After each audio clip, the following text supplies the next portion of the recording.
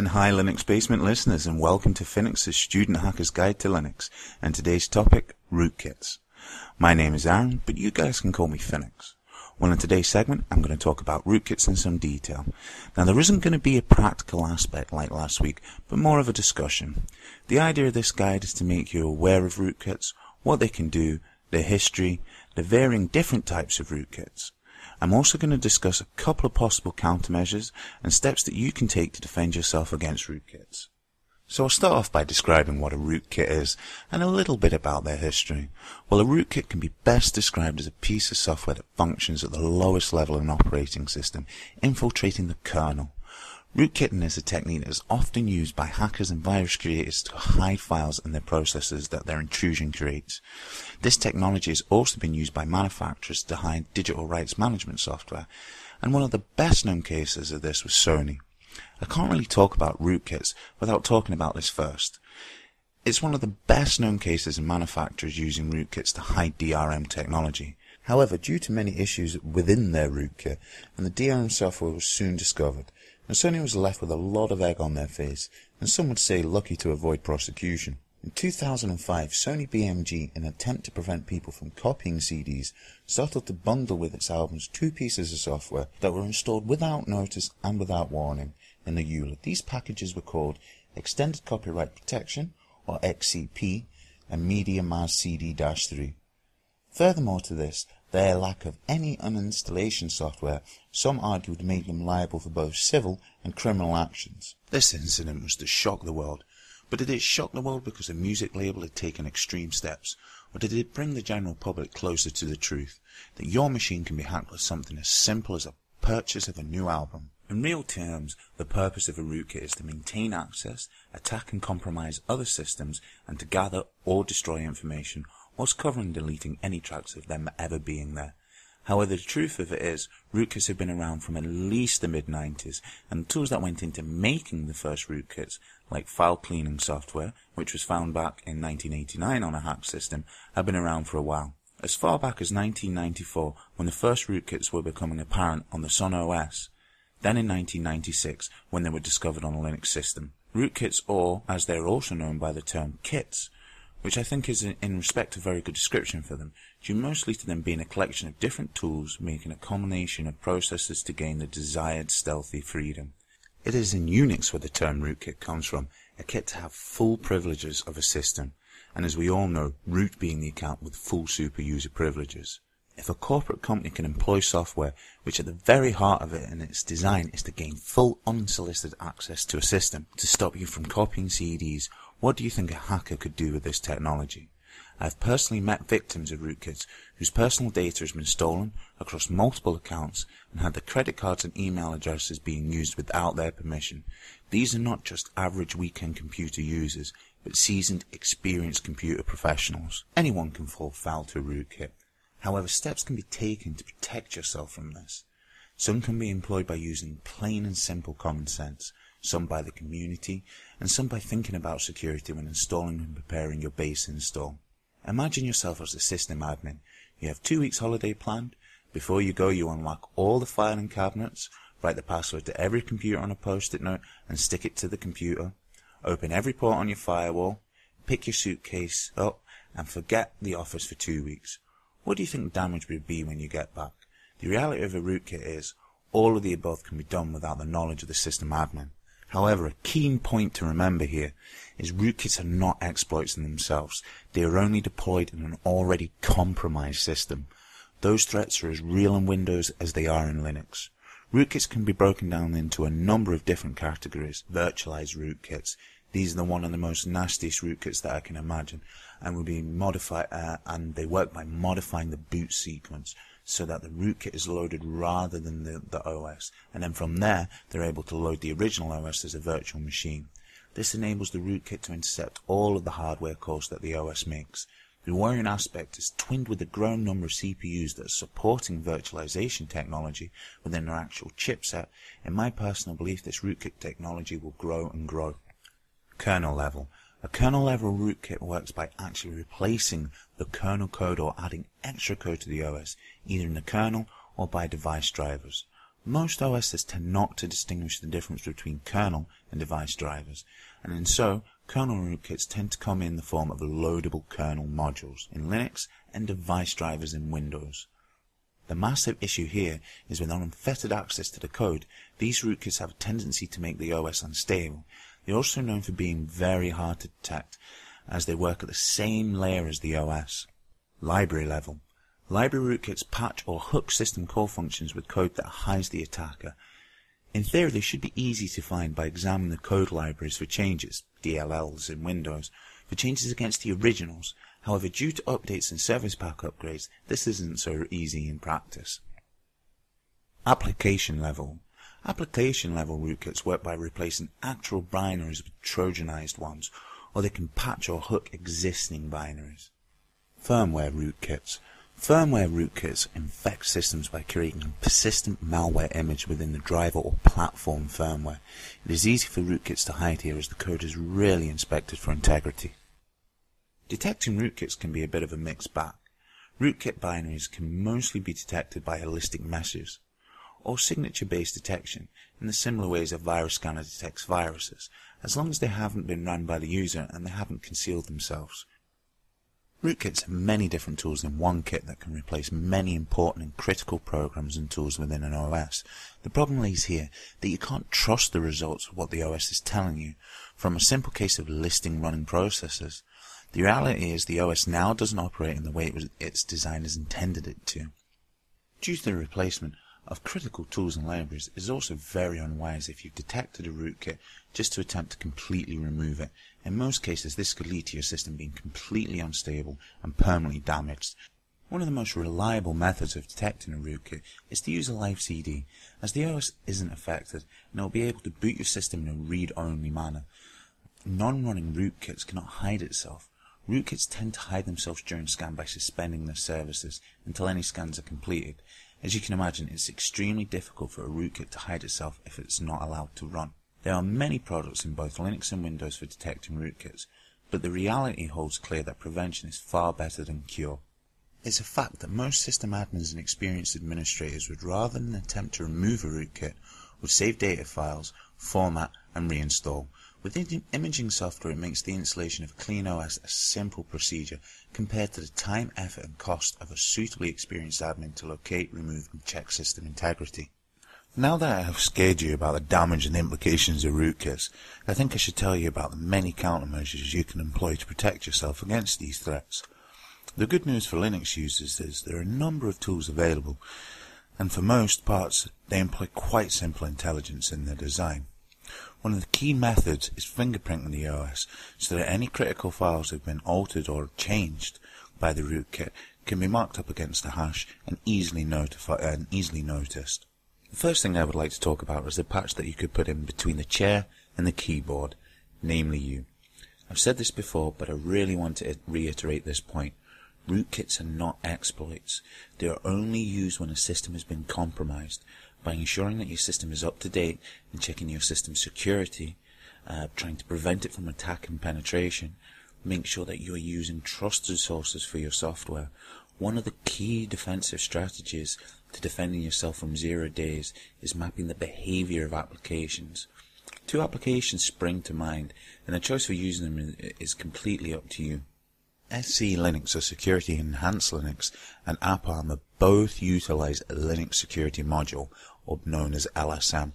The criticism of SC Linux is that for an average desktop user installing a number of packages on a weekly basis, which in my opinion and a high number of people using Linux are likely to experiment with new open source packages, the constant configuration of security policies may be a hindrance.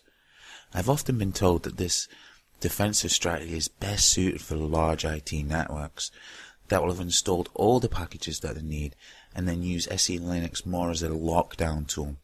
In short, and this is by no means an in-depth explanation of SE Linux, uses NSA's MAC, which in this context stands for Mandatory Access Control, which cannot be bypassed by a user. I think what I should do here is maybe explain a couple of terms that I'm going to use here. I'm going to mention what discretionary access control, it's known as DACS. Discretionary access control is when a system restricts access to an object dependent on password or to a group that that object belongs to. Users with certain privileges can either bypass or grant access to that object. You heard me refer to MAC earlier on, which stands for Mandatory Access Control. Mandatory access control is when a system restricts access to an object based on its sensitivity and needing necessary clearance to view it. Normally by the virtue of flags. This cannot be bypassed, and this is what makes it a mandatory access. And when I'm referring to objects, try to think of these as passive entities that control or receive information. Access to these objects gives you access to those informations that they hold. Some examples of this would be records, blocks, pages, segments, files, directories, directory trees, and programs, as well as bits, bytes, words, fields, processors, video displays, keyboards, clocks, printers, network nodes. In the case of SE Linux, not only is there objects, but services are also known as domains. Within the construct, domains are not allowed to access other parts of the system that anyone wouldn't generally be in the nature of that domain to do.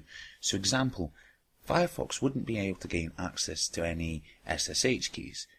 In this approach, it limits the chance of greatly of third-party applications being able to have what we would term as buffer overflows. This is not for the faint-hearted, and as I've said, there is debate if this is truly a user-friendly enough approach for a desktop user market. My feelings, and by no way base your opinion on this, but if you're opening your system up to the internet and offering services such as a web server or Java server, then you should consider some form of intrusion prevention system. You have a door for everyone to access on the internet with a service that can be exploited. Another package that I'd like to talk about is a package called AppArmor. Now, AppArmor was heavily developed by Novell and what's known as a named-based access control, and it also utilizes the Linux security module. One of AppArmor's main goals is to be easy to understand and implement. One of the key features of AppArmor is what's known as learning mode, and at the heart of this mode is to help users maintain and manage policies. Learning mode is sometimes referred to as complaint mode, and during this mode it will allow process to run that it would have normally denied and log that down. This allows the user to go back and check what process is being run when the program was being run. The key feature here is easy deployment in a production environment. However, the big key is we profile programs rather than the systems. We could profile the whole system, but this could take a while. The idea we profile a program that are likely to be targets for exploits such as web browsers, PDF readers, SSH daemons, and so on. The concept is based on a network threat model. Seems as what in reality we really are protecting ourselves against is attacks from outside or within the network. The reality of it is we're making a firewall of sorts around any application. I'm going to get a little technical here for a second, but I think it will help to clarify some points. There are two security concept models to think about. One is misuse prevention, which works with blacklists, or the way to think of blacklists are things that we are not allowed to do, or anomaly prevention, which works by whitelists or things that we are allowed to do. Blacklists are the kind of things that virus killers employ. So it basically says, you can't do this, you can't do that, you can't do this, and you can't do that. It's basically a signature-based protection. Well, 70,000 signatures later, and they are still updating, shows that there's flaws in the misuse prevention, because attackers can always think of new ways to do things. In a polar opposite, anomaly protection lists what can be done, and everything else is blocked by default. This is by far a more secure model, because it doesn't matter what the attacker thinks of a new way to do something or not, it's still going to be blocked. A good example of how AppArmor can defend an application and how we put a firewall around a program as such is NTPD, or Network Time Protocol daemon. Now this is a daemon that has root privileges and is going to change something on your system, namely the time.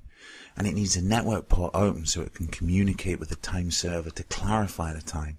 If someone finds an exploit in NTPD, then they could spawn a root shell. Well, with AppArmor we can lock down what access NTPD has to what files, so much so that we can make sure that NTPD doesn't have access to a shell, doesn't have access to any other files like password files, so if it is exploited, then all that can really be done is that the time of your system can be changed. It's very quick to make policies, and I think the learning curve is quite small, with built-in policies for much typical user stuff and syntax that's pretty easy to understand and implement without too much hard work. You will need to do your own research on this subject, as in the context of this segment, I'm not really going to have time to talk you through configuring it. However, both of these tools are in essence a way of stopping you from being hacked, and would give you almost a superior level of control if someone inserts malicious code into your OS, by defining not only how applications function, but at a level well beyond layer security, right at the heart of the kernel. I have supplied many links within this documentation to support this segment, and my advice is to go and take some time and investigate for your own specific requirements.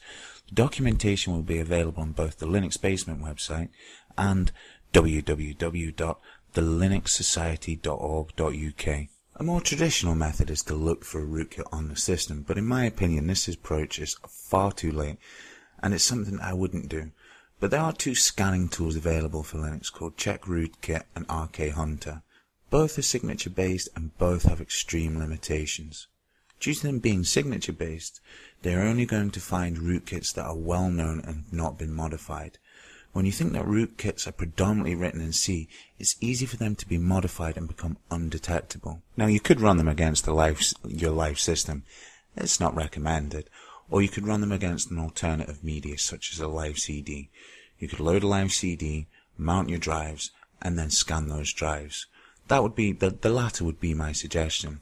However, this is only going to pick up the most lame of rootkits. And as I've already said, if you do find a rootkit, then it's very, very unwise for you to rip that rootkit straight out. Another package that I'd like to talk to you today about is a package called Tripwire.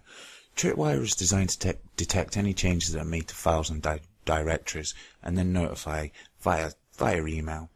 There is a lot of work to set this up. Tripwire stores information about critical files and the particulars in the database, such as date and time, file size, and checksum. Then Tripwire can match this information about what it knows about those files against what it finds out about those files. Tripwire needs to update its records very regularly, so running it as a cron job is much advised.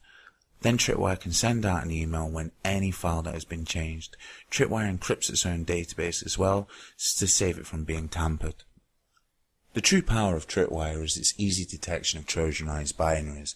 This works by checking the checksum of the files. Once a hacker tries to replace the binaries with their own or tampers with other files, the checksum will be changed. The concept is pretty simple in design, however the power that it holds is massive. My advice is that if you set up Tripwire, you should do it on a clean OS. With the added problem, if you set it up and you're already on your system or that you've been running for a while, you don't actually know if you've been rootkitted or not, so you may be giving yourself a false sense of security. And I suppose with the good news that Ubuntu Heron will be coming out soon, I imagine a lot of people will be doing upgrades. It may be worth, while you're doing that, to spend some time investigating Tripwire, backing up all your data files, having a clean OS, and installing Tripwire. I don't really have the time to go into a detailed explanation or a how-to guide, but what I can tell you is there's a lot of links in my support documentation to go along with this segment, and there is a lot of documentation out on the internet. So any of the things that I've talked to you about today, such as SE Linux, AppArmor, Tripwire, with a day's worth of research, you're going to be able to give yourself a very secure system indeed. Well, I suppose that brings us to the end of Phoenix's Student Hacker's Guide to Linux in this segment to do with rootkits. I hope I've not scared you too much about the dangers of rootkits.